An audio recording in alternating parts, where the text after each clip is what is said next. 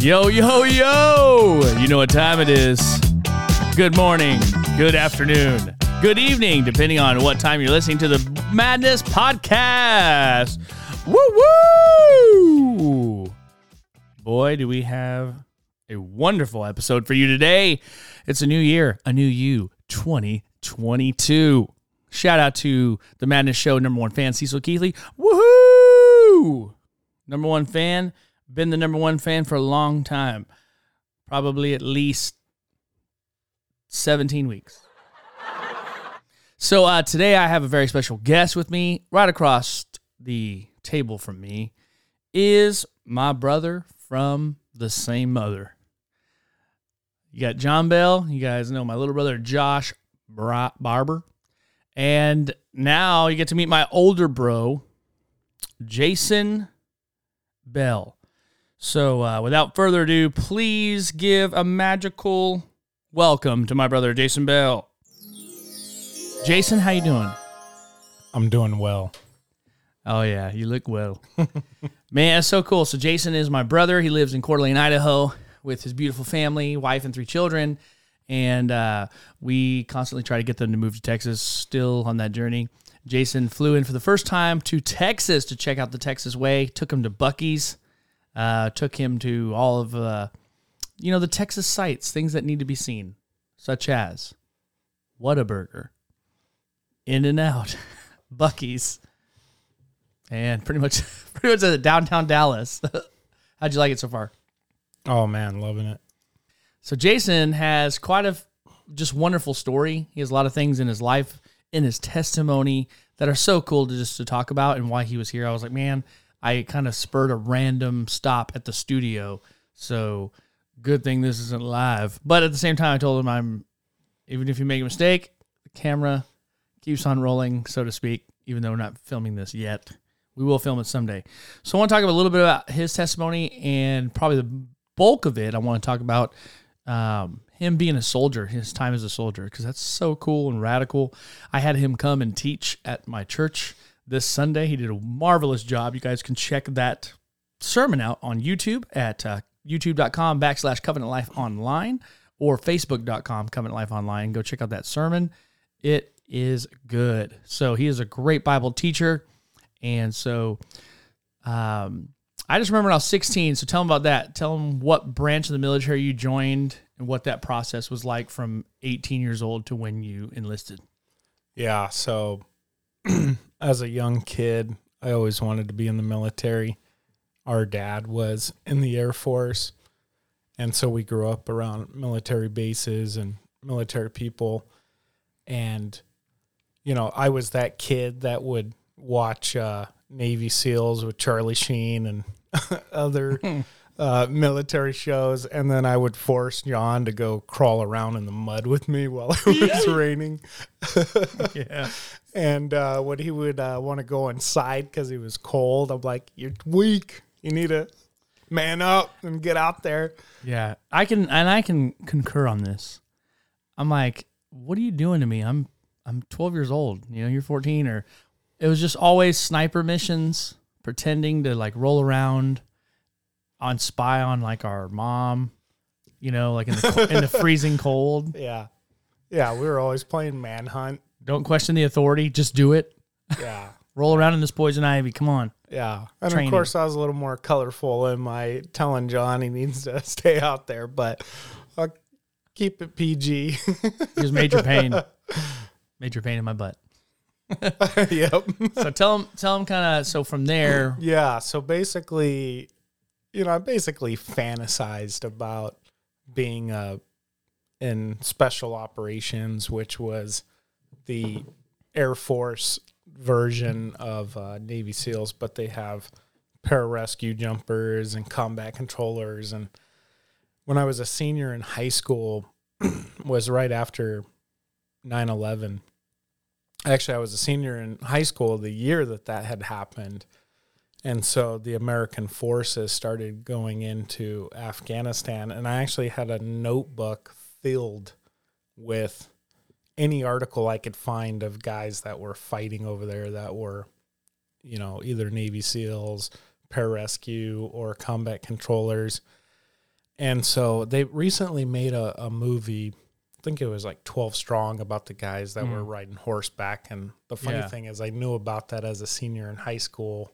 Yeah. Because I was reading the news articles about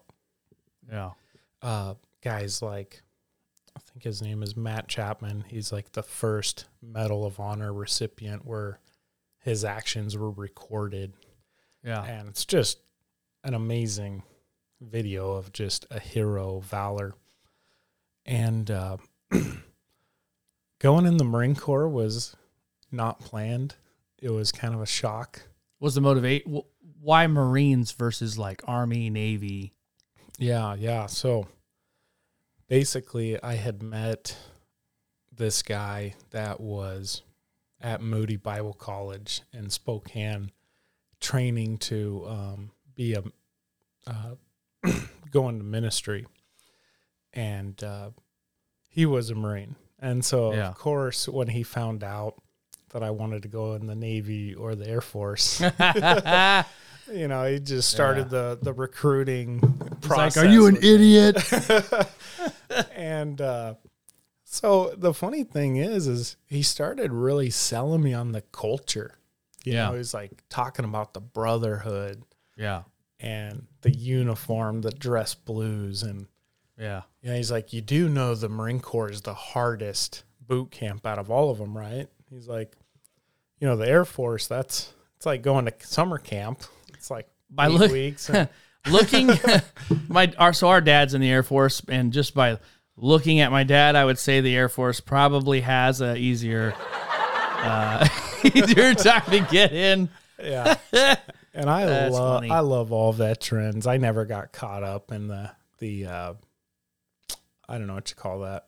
Just the rivalry, I guess. Yeah. So would you say 9/11, and I don't know this. I mean, I guess I was like a 16-year-old punk and you were already like 18, kind of like a man. So was 9/11 your main motivator in joining the military? Well, I was 17 living with our grandpa and grandma in Oregon. Yeah. And I was getting on the bus, and the bus driver was trying to explain to me what happened. And I'm like, what? And, of course, later I saw the second building get hit, like most of everybody else did. But I was already planning on going in anyway.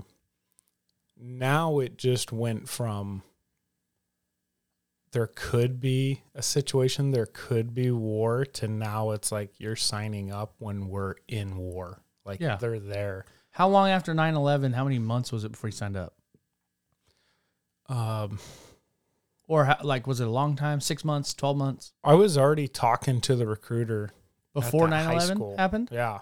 Oh, wow. Yeah. So it was like bang, bang then. Like, because you're already thinking about it, and then that happened, and it's like fuel to the fire, like, let's kick some butt. So I had been talking to the recruiter, got everything squared away, but I decided that I was going to go back home, back to Washington, where our parents lived.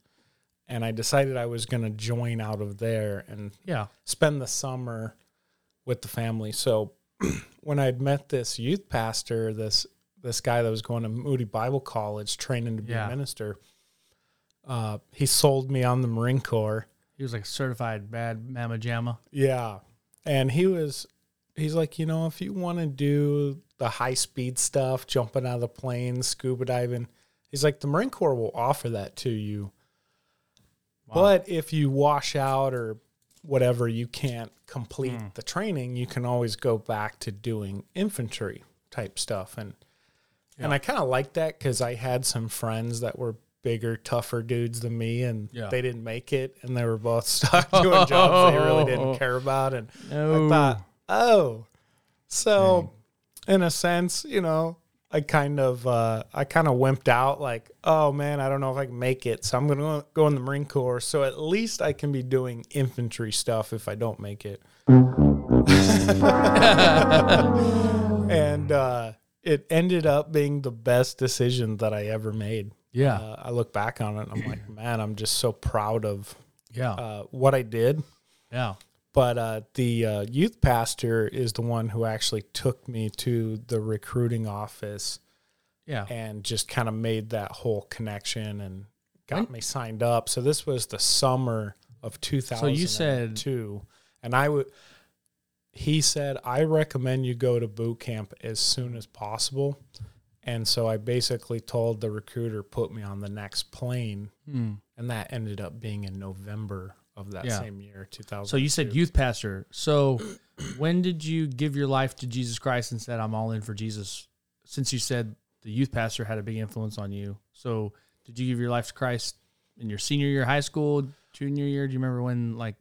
Well, growing up in the South. Don't go too far back. We only have a half hour. Well, growing up in the South, you know, there was always a gospel presentation. Most of the messages were gospel. I never really heard anything other than, hey, come to Christ, give your life to Christ. I never heard of what you do after. It's just, and so I grew up every Sunday on a pew just praying that God would save me. There was there really, right next to you sleeping. So there really wasn't like a moment of like a specific moment where I'm like, oh, that's the moment that I became a Christian, because I grew up hearing the gospel. I believed it. Every week I was asking God. I guess from your brother's standpoint, it'd be when there was just like a noticeable difference of how much you just wanted to be in with the Lord, whether it was Bible study, youth group. I think that's more what I was talking about. Yeah. So, because we had our moments when we were teenagers. Yeah.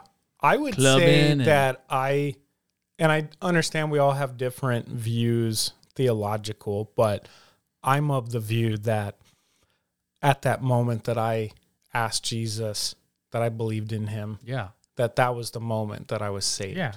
Yeah. But I do believe that there's spiritual immaturity. You got to grow. You got to, mature. And so I would say I could pinpoint that to you where I'm like, ooh, that's the moment I understood what this is all about. That's the moment that I went all in that you're talking about. Yeah. And it was actually like, I went in the Marine Corps. This amazing guy led me into choosing the Marine Corps. But it was kind of funny. I had met up with some Christian brothers, and they said, hey, you want to go to Calvary Chapel? And I was like, sure, I don't have a church out here. I guess I should find one because I'm going to be living in California for the next 4 years. And so I said, yeah, I'll go with you. And it was a Sunday morning, and Pastor Chuck Smith was the senior pastor there. It was a big mega church. I had never even heard of it. Yeah. And, I went in, and it was a pretty typical Sunday. It felt very familiar as far as church. Yeah. I wouldn't say anything really stuck out other than just the size of it. But the guys were like, hey, since we drove all the way out here, would you like to go to the Sunday night service? And I said, Sunday night. I said, yeah, that'd be cool. Let's go check out this Sunday night. And I walked into the sanctuary, and this guy said, have you guys ever heard John before? Because there was a different pastor that was going to be teaching on the Sunday nights. Yeah. And I said, John, no, I've never heard of him. And the guy said, oh, you're in for a treat. And I just kind of, my skeptical mind was like, I'm in for a treat, dude. This is church. Ha ha. Like, totally just. What a creeper. Yeah. And I remember the guy that comes out to teach, I had seen him earlier that morning for the Sunday morning because he prayed before Chuck came out. And he was sunburnt, so he kind of looked like a lobster. And I remember just looking at him, like already judging and making my comments. And later that night, when that guy said I was in for a treat, my skeptical minds are already like, dude, whatever. And the moment that guy opened up his Bible and began to teach, my life was forever changed. Yeah, that's cool. I had never seen anybody go through the Bible, which is kind of funny growing up in church, and I don't really remember anybody going through the Bible. I remember people using verses in their sermon, but I've never seen anybody go Genesis through Revelation and actually teach it in a way that you can understand it. Yeah. Because we typically spiritualize things and, you can't really know, And you're prideful if you Only think I you know, what and I that started can a mean. whole denomination. Yeah. No, I'm just playing. And That's, I'll never forget, he was teaching Psalm 90 and Psalm 91, which became very yeah. big passages for me when I was in Iraq. Yeah. But he was teaching in a way where he was teaching like the prophetic, he was teaching how a day is as 1,000 years and 1,000 years as a day. And he's like, talking about how these Jewish historians believe that the earth is 4,000 years, or excuse me, 6,000 years old. And I just thought that was really interesting because he's like, if a day is as 1,000 years, it's only been 6 days. We're about to enter the seventh day, the day of rest. Yeah. And he'd be the first one to say, hey, I'm not date setting when the Lord's going to come back. But he just was teaching about prophecy, about, hey, the Lord could come back. He is coming back. It might be today. And in the book of Acts, you see a lot that they were always talking about the coming of the Lord, like his coming. Peter telling them, hey, get prepared, get ready. He's going to come back, this Jesus that you crucified. You almost sounded like Arnold. Come back. And it just blew my mind. So one, I'd never heard anybody teach the Bible. Two, I'd never heard people really talking about that Jesus could come back today. I just never thought in those terms. And, John talks about how those who have this hope, it purifies them. And so as I kind of started living my life, just knowing that Christ could come back any moment, it just had a big difference on the way I acted, the way I chose to live my life. And I think that's the moment I went all in and said, all right, this is it. This is life. Like a spiritual slap in the face. Like, let's go. I'm going to change the subject on you because I think there's some interesting stuff that I'd like to know. Just as so you find yourself with a Christian ideology, and how much would you say boot camp, how much does that mess with your psyche and your mentality as far as the Marine way? Is there like a certain thing that you would say, boot camp not only is to physically prepare you, but did any part of your Marine boot camp mess with your mentality as a Christian? Yeah, I would say that if anything, it just reinforced kind of biblical spiritual principles. For example, in boot camp, the whole thing is really to give you this environment of unpredictability and stress. And the whole point of that is like, hey, you're going to go to combat. It's like if you can't handle the stress and the unpredictability now, how are you going to do when rounds start flying? Yeah. And so, and let me interject something too. Sorry, because I want to do like the speed round. Because I don't remember as a kid growing up and you being like, check, I love Glocks. Look at these rounds. Look at the AR. When did you get into guns? Was it during your Marine training? Was that when you really kind of got a fascination for guns and knowing them? The funny thing is I'd never even shot a gun until I went to boot camp. Boot camp was literally my first experience. I absolutely love that. Do they do that thing that's like, and I was scared. This is my rifle. This is my friend. Like, is that real? Is that a real thing? It is. Yeah, it's like. Can you major paint a gun? Can you take a gun apart and just put it back together? Did you learn how to do that? There are many rifles, but this one is mine. You had different I love things. And you live, you sleep, you breathe, you eat everything with your gun. Really? Like eating breakfast and stuff? Oh, yeah. You have it with you 24/7. It just becomes an extension of you. And in the Marine Corps, if you even drop your rifle accidentally, you'll hear Marines yell out, follow it, because you got to do 10 push-ups for dropping your rifle. Really? That's cool. So anytime you'd hear a clonk, you just follow it. Your first time shooting a gun, and then you got like a marksman in your boot camp, didn't you? Well, marksman is like the lower. Then there's sharpshooter, which is in the middle, and then expert's the highest. I became an expert, which is the highest. From first time shooting a gun. First time shooting. Now, this is right when like first person shooter video games were getting popular. Did you play those at all? No, nothing. Dang. So dang, that's just crazy. And all my friends that grew up shooting guns came out of boot camp on the lower level. They were marksmen or sharpshooters. So I would give them a hard time, like, dude, I'm the new guy. And I mean, you shot me with a Nerf gun before, but so you're just a natural then. You're just a natural. No, it's not natural. It's literally the Marine Corps is like, I'm going to teach you the fundamentals. Yeah. The fundamentals is all you need.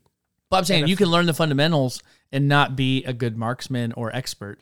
You became an expert very fast if your first time shooting a gun was entering boot camp and then you earn your way to expert. I imagine that there's some kind of natural knack that you have, which is kind of cool. It makes me wonder how good I am because I have the same blood. Well, the interesting thing, I'm good at it. The interesting thing is they actually prefer you not to have any background or experience because they have to break your bad habits. Yeah. Because when people have natural ability, they tend to have bad habits.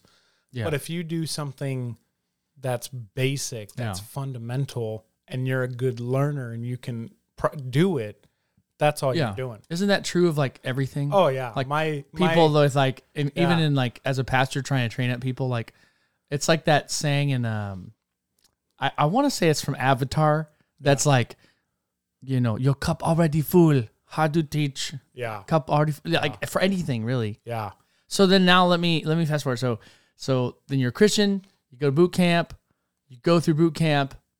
It's getting on the plane time. What was that like, the plane ride to Iraq, knowing that 9/11 happened? We've been trained. We're going into combat. Like, what was the mentality of the plane ride like for you?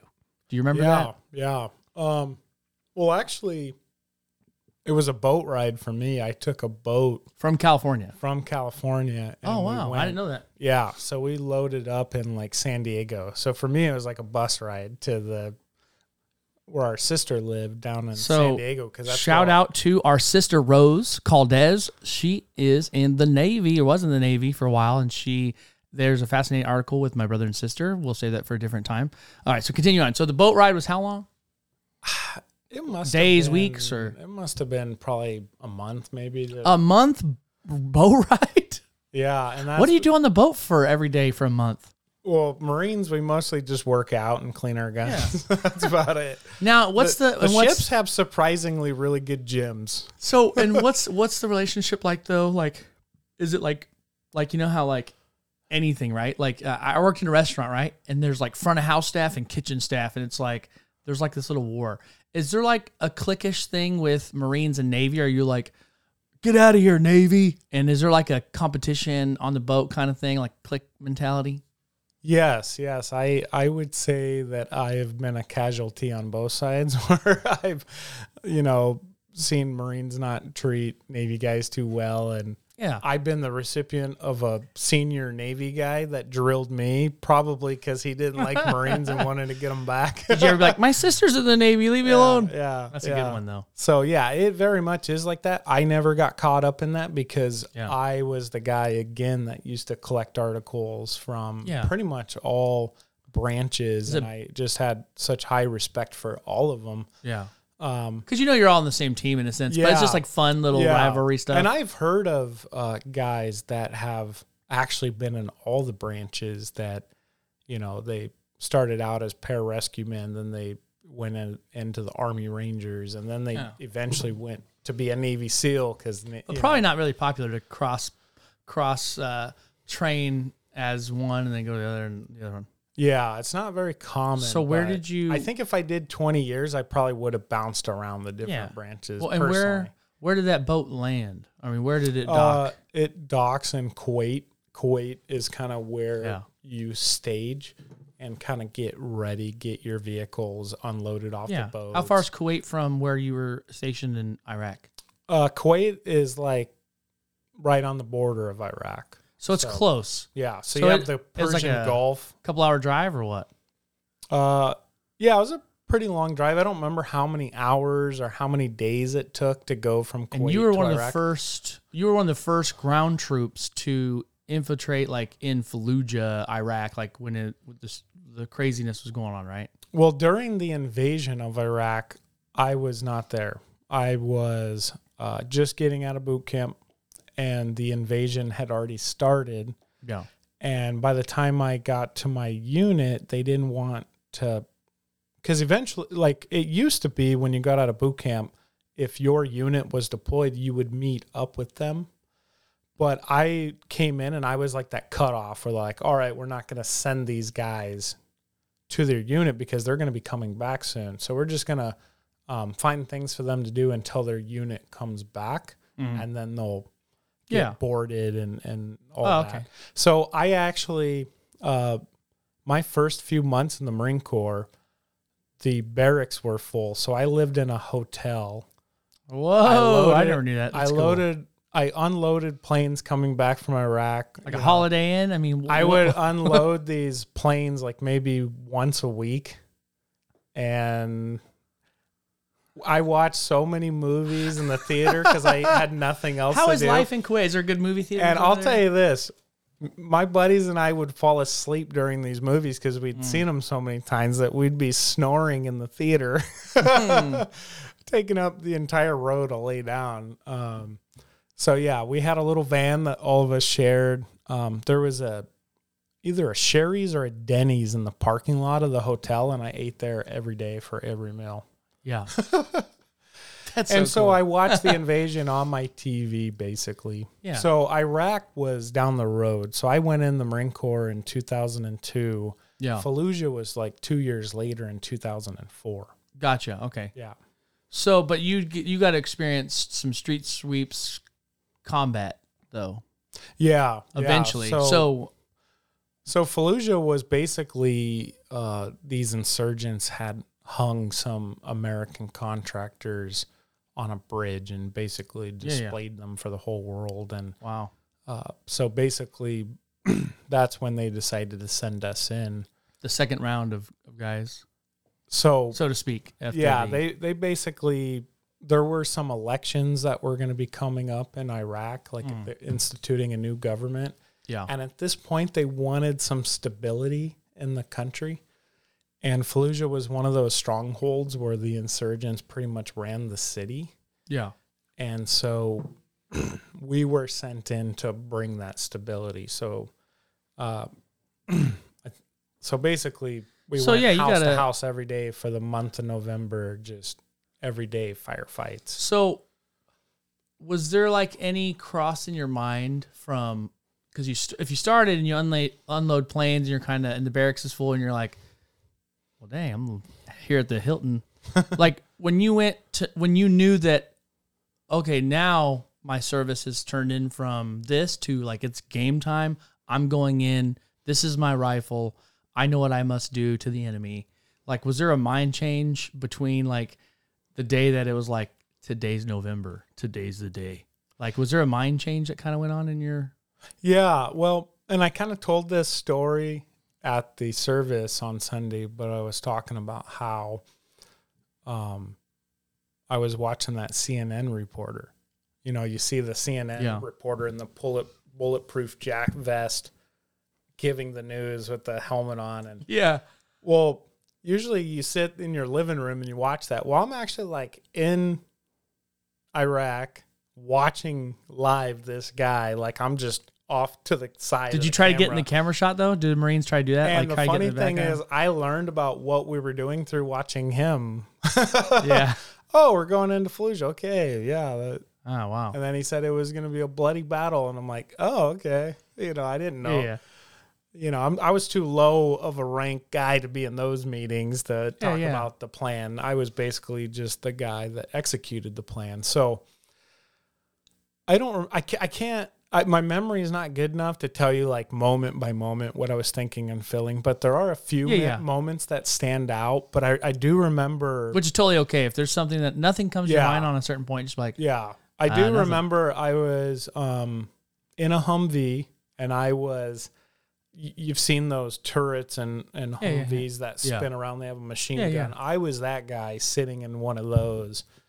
Dude, just that's awesome. Like 5 miles an hour, just creeping up on this city. And there were planes dropping stuff. There was artillery Yeah. dropping stuff. There were rounds flying, bullets flying, and Yeah. you know, you lift up your night vision goggles and you could see all this stuff going. Then Yeah. you drop your night vision, and then it's all green but different shades of light. And I mean, to me, it looked like something out of a movie, Yeah. combat scene. I was like, oh my God. And I'm like slowly creeping into this as I'm watching it unfold. And So as I had just gotten into the city, the sun had just risen. yeah. And all of a sudden I see that first casualty of the war. It was an enemy sergeant just laying on the street with their Oh, that's the weapons. first like dead person you saw? Yeah, and that was that moment where like, Like this isn't a video game. this is real. This is real. This is for keeps. This Yeah. is, this Yeah. is, and it's funny as a kid when you're fantasizing about being Yeah. a SEAL or a Marine. Yeah. You don't really, at least for me, I really didn't think about that part of it, Yeah. So that's when it just became real to me. Like, oh, Did you poke him with a stick? No. I'm just playing. I do have a question because I think that it might help a lot of veterans out there or just people in general is like, because I think that what I think would be hard, and maybe it's not, is because you see it in the Bible. I mean, you see, like, I think some people just want to go, oh, I'm a Christian. Thou shalt not kill and thou shalt not murder. And they say those things and you're like, dude, look in the Bible. I mean, there's all kinds of wars against the Israelites. How was your mentality of like, I know I'm going to have to possibly and take someone's life that's the enemy? Like how is that like mentally and with your faith and stuff? Yeah, I don't know that I necessarily thought about that too much other than just the shock of, oh, this is what I'm in. But I really didn't internalize it, whether it was right or wrong. I just didn't think in those terms. It was just literally I got to get back home. Like I need to take out who I need to take out so I can get home, right? Is that like the mindset of like, you don't have time to think about that. So I'm just trying to get home to my family. So I'm going to shoot and do what I need to. I grew up around guys that wanted to join the military, and we'd always say like, man, I want to die for my country. I want to be a patriot. Yeah.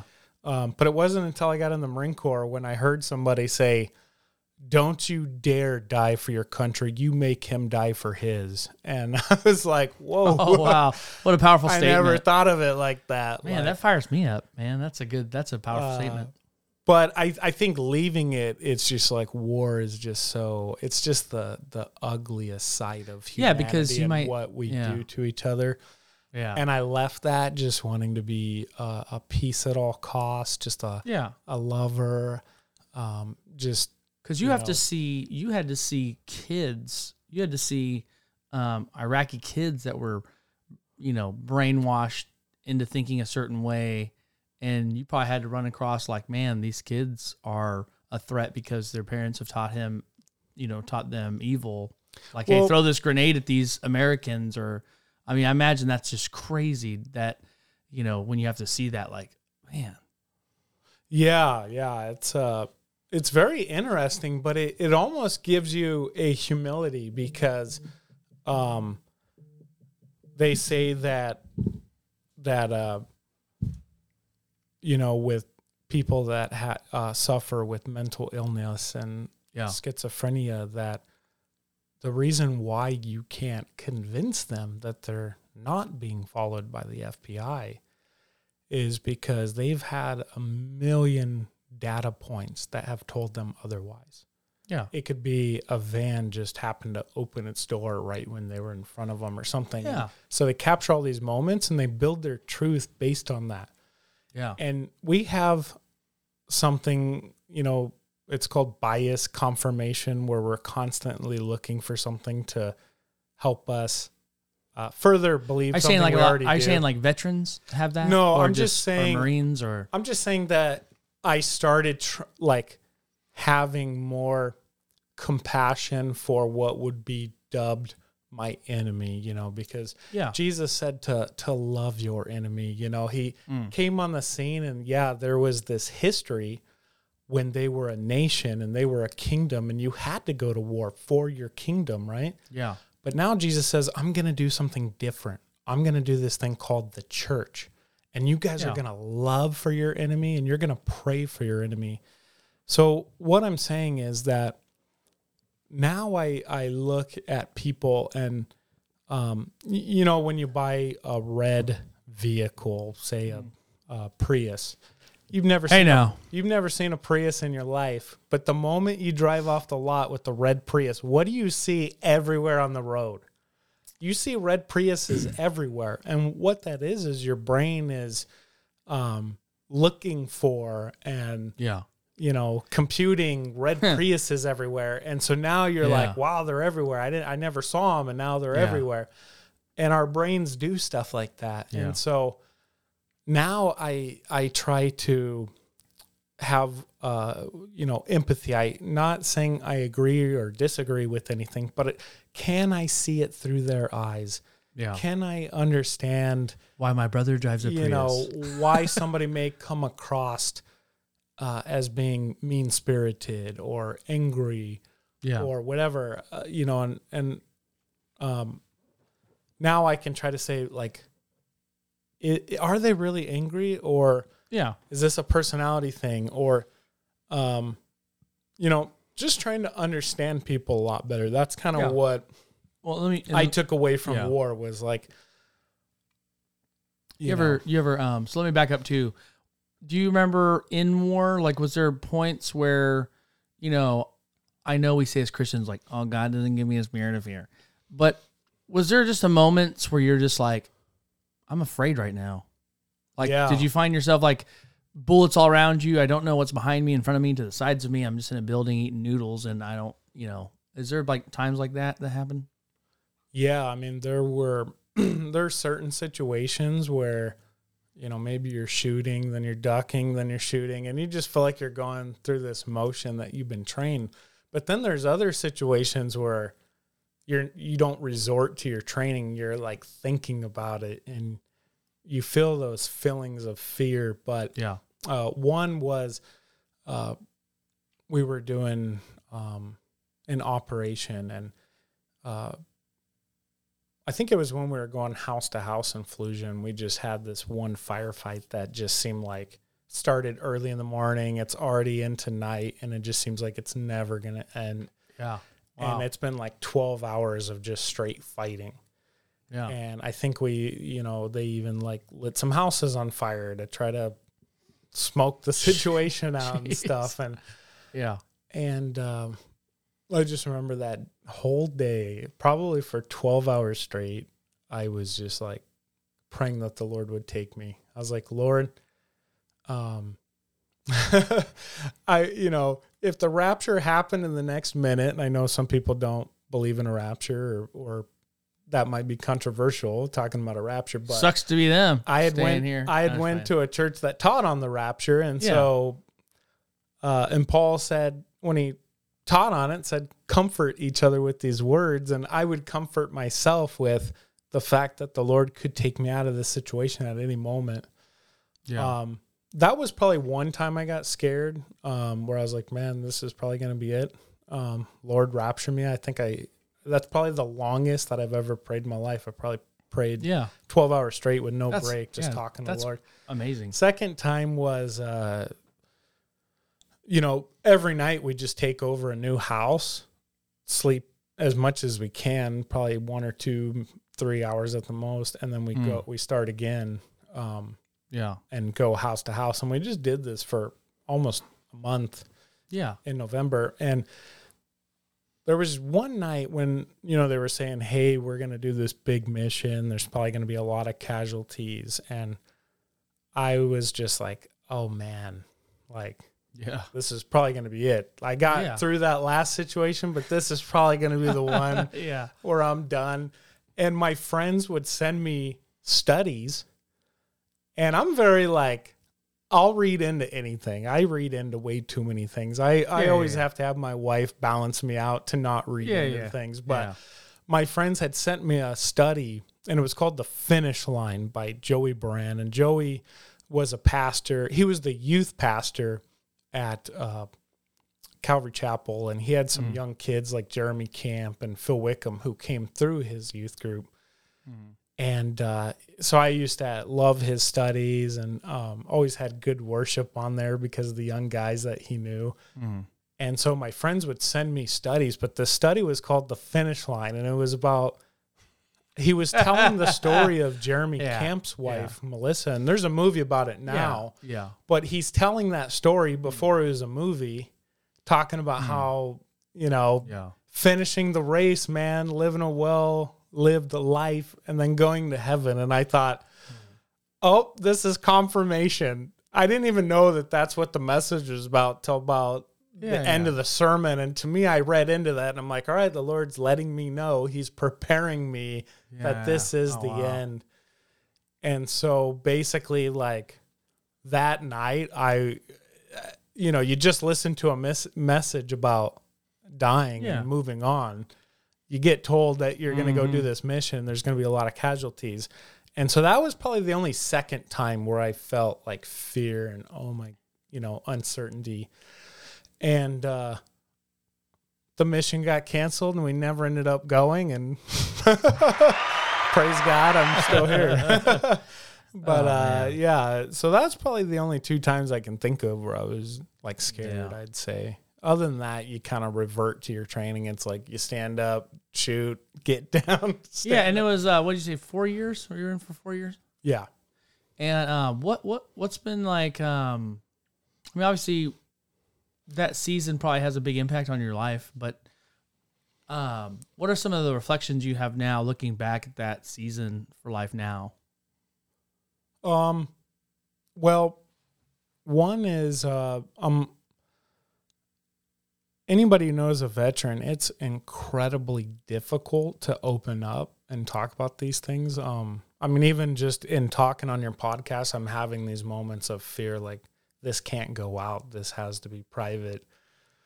That's as a veteran, you just struggle opening up. And the Lord's, why do you think that is? Do you think I think it's because, it's hard to talk about sometimes, the guys these guys you get close to. It's not like coworkers. You did a beautiful job honoring your friend. That was beautiful. And that actually came out because I was listening to a military guy's podcast, and episode 1, he talks about the 4 men that died. The 4 Navy SEALs that had died. And he said, you know what? Every day I live to honor these men because they didn't get to have this opportunity. I start that business because they don't get to start a business. I love my family because they don't get a family. Wow. And it just was like, whoa. Powerful stuff. I was like, man, I need to talk about my Christian brothers, my Christian Marine brothers that made the ultimate sacrifice. And so I talked about Jason at the service on Sunday. But it's very difficult to open up. So when how many guys are in one? And I think you get judged by other veterans. I don't know why, but how many guys were in your? Was it platoon? I'm not savvy on military terms, but so the guys that you're with, how many were in your unit? Yeah, so the Marine Corps is kind of broken up into platoons, and there are 5 platoons for, first, second, third platoon. And then there's typically like a headquarters platoon. So it could be like 4 platoons make up what's called a company. And a company usually is designated by a letter. It's Alpha, Bravo, Delta. So we were actually Charlie Company. Which, how many though? Approximately how many guys? We were the Charlie Company War Pigs. And there were probably, I'd say, like 100, 200, 300? I want to say like maybe a dozen guys per platoon. Oh, only a dozen. So 12? Yeah, because we had about 3 or 4 let's see. We had 5 Marines probably, and we probably had 3 vehicles. So maybe we had about 15. Yeah. 15 Marines. So are there some things that you're just kind of like, well, we probably had 15 to 20, 12 to 20. I can't remember. And then you have 4 of those. So you're talking 80 to 100 people makes up a company. Yeah. Well, I can understand what some of the points you said about when you lose someone, memories and stuff. But I do know, even as a pastor and people that have talked about whatever their trauma is, anything, any kind of trauma, whether it's military combat and some of the, psyche that goes on there, or someone losing their wife to cancer, or someone losing a baby, a child. And so I feel like whether it's military or anything, like, I think what's good is to be able to talk about it eventually, and communicate. And so I'm very thankful that you serve. So first of all, thank you for serving, and my sister and my dad, who's in the Air Force. We try to hit every single branch of the military.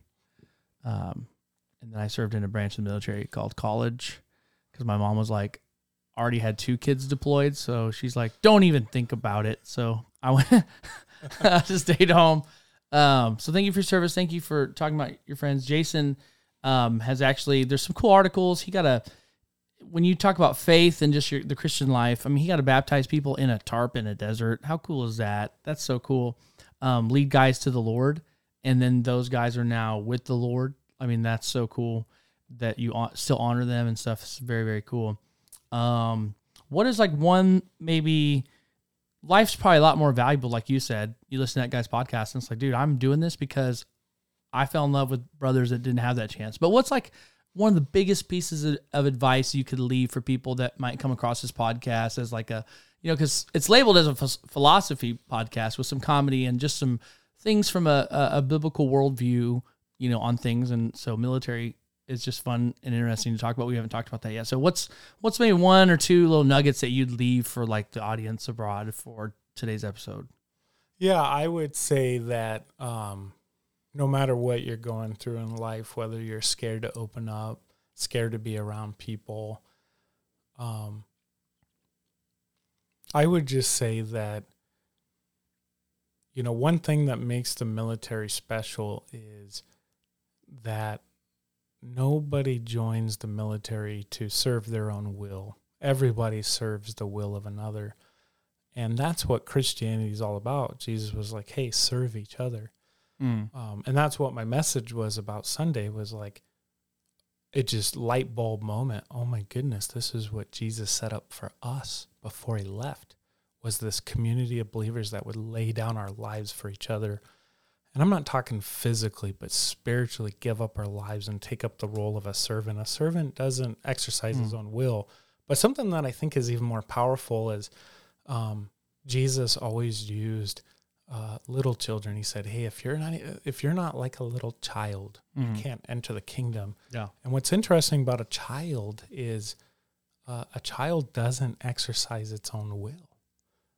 The child exercises the will of their parents through guidance and stuff. But children, they don't question why dad's asking me to do that. They just say, hey, I know that my dad loves me and he wants the best for me. I'm going to do what he asked because I trust him. I know him. And I would say in every other culture and every other civilization, they would sacrifice themselves and each other for their gods. We're the only religion that God said, I'm going to become a man and I'm going to lay down my life for you. Yeah. And it's like, you can trust that. And the Bible says there's no greater love than for somebody who will give up their life for their friends. And that's what makes our God, Jesus, so unique, so special, why he wants us to be like that with each other. And, it's like, he's trustworthy. Like, Yeah. You can step out in faith. You can do that thing you're scared of because you have somebody watching over you who's trustworthy. Yeah. Come on. Where's my applause button? Preach. Man, that's amazing. And my brother has 3 daughters, and I feel sorry for the boyfriends, because my brother knows a gun. He's like, this is my daughter, but look over here. This is my rifle. This is my friend. Maybe just say a quick prayer over everyone. That's what I like to do after every episode. Maybe just say a quick prayer and bless the people as we go. I would say, would you want to say a little prayer, brother? Yeah. Lord, thank you for the honor and privilege of just coming to Texas and being able to use what I believe you've gifted me with for my brothers and sisters, Lord, to encourage them, to stir them up, to think about something different, something unique, taking a story that they probably heard a million times and trying to offer a unique perspective, a fresh perspective for this new year, Lord.